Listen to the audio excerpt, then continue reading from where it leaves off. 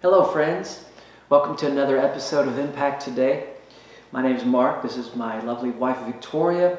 We are excited today to begin a new series of lessons.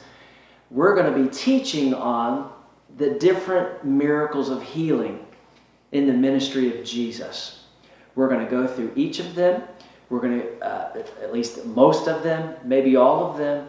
We'll see, the Holy Spirit might lead us differently, but our plan is to go through all of them, and we're going to dissect each one because we believe that the Holy Spirit saw fit to put these specific testimonies in the Scripture out of all of the healings and miracles that Jesus did, that was innumerable, really.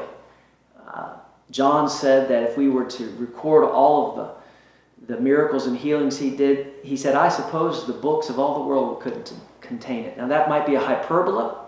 He's just speaking emphatically of how many miracles Jesus actually did.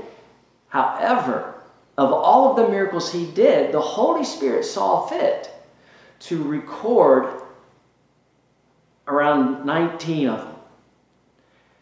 And so we're gonna look at it carefully.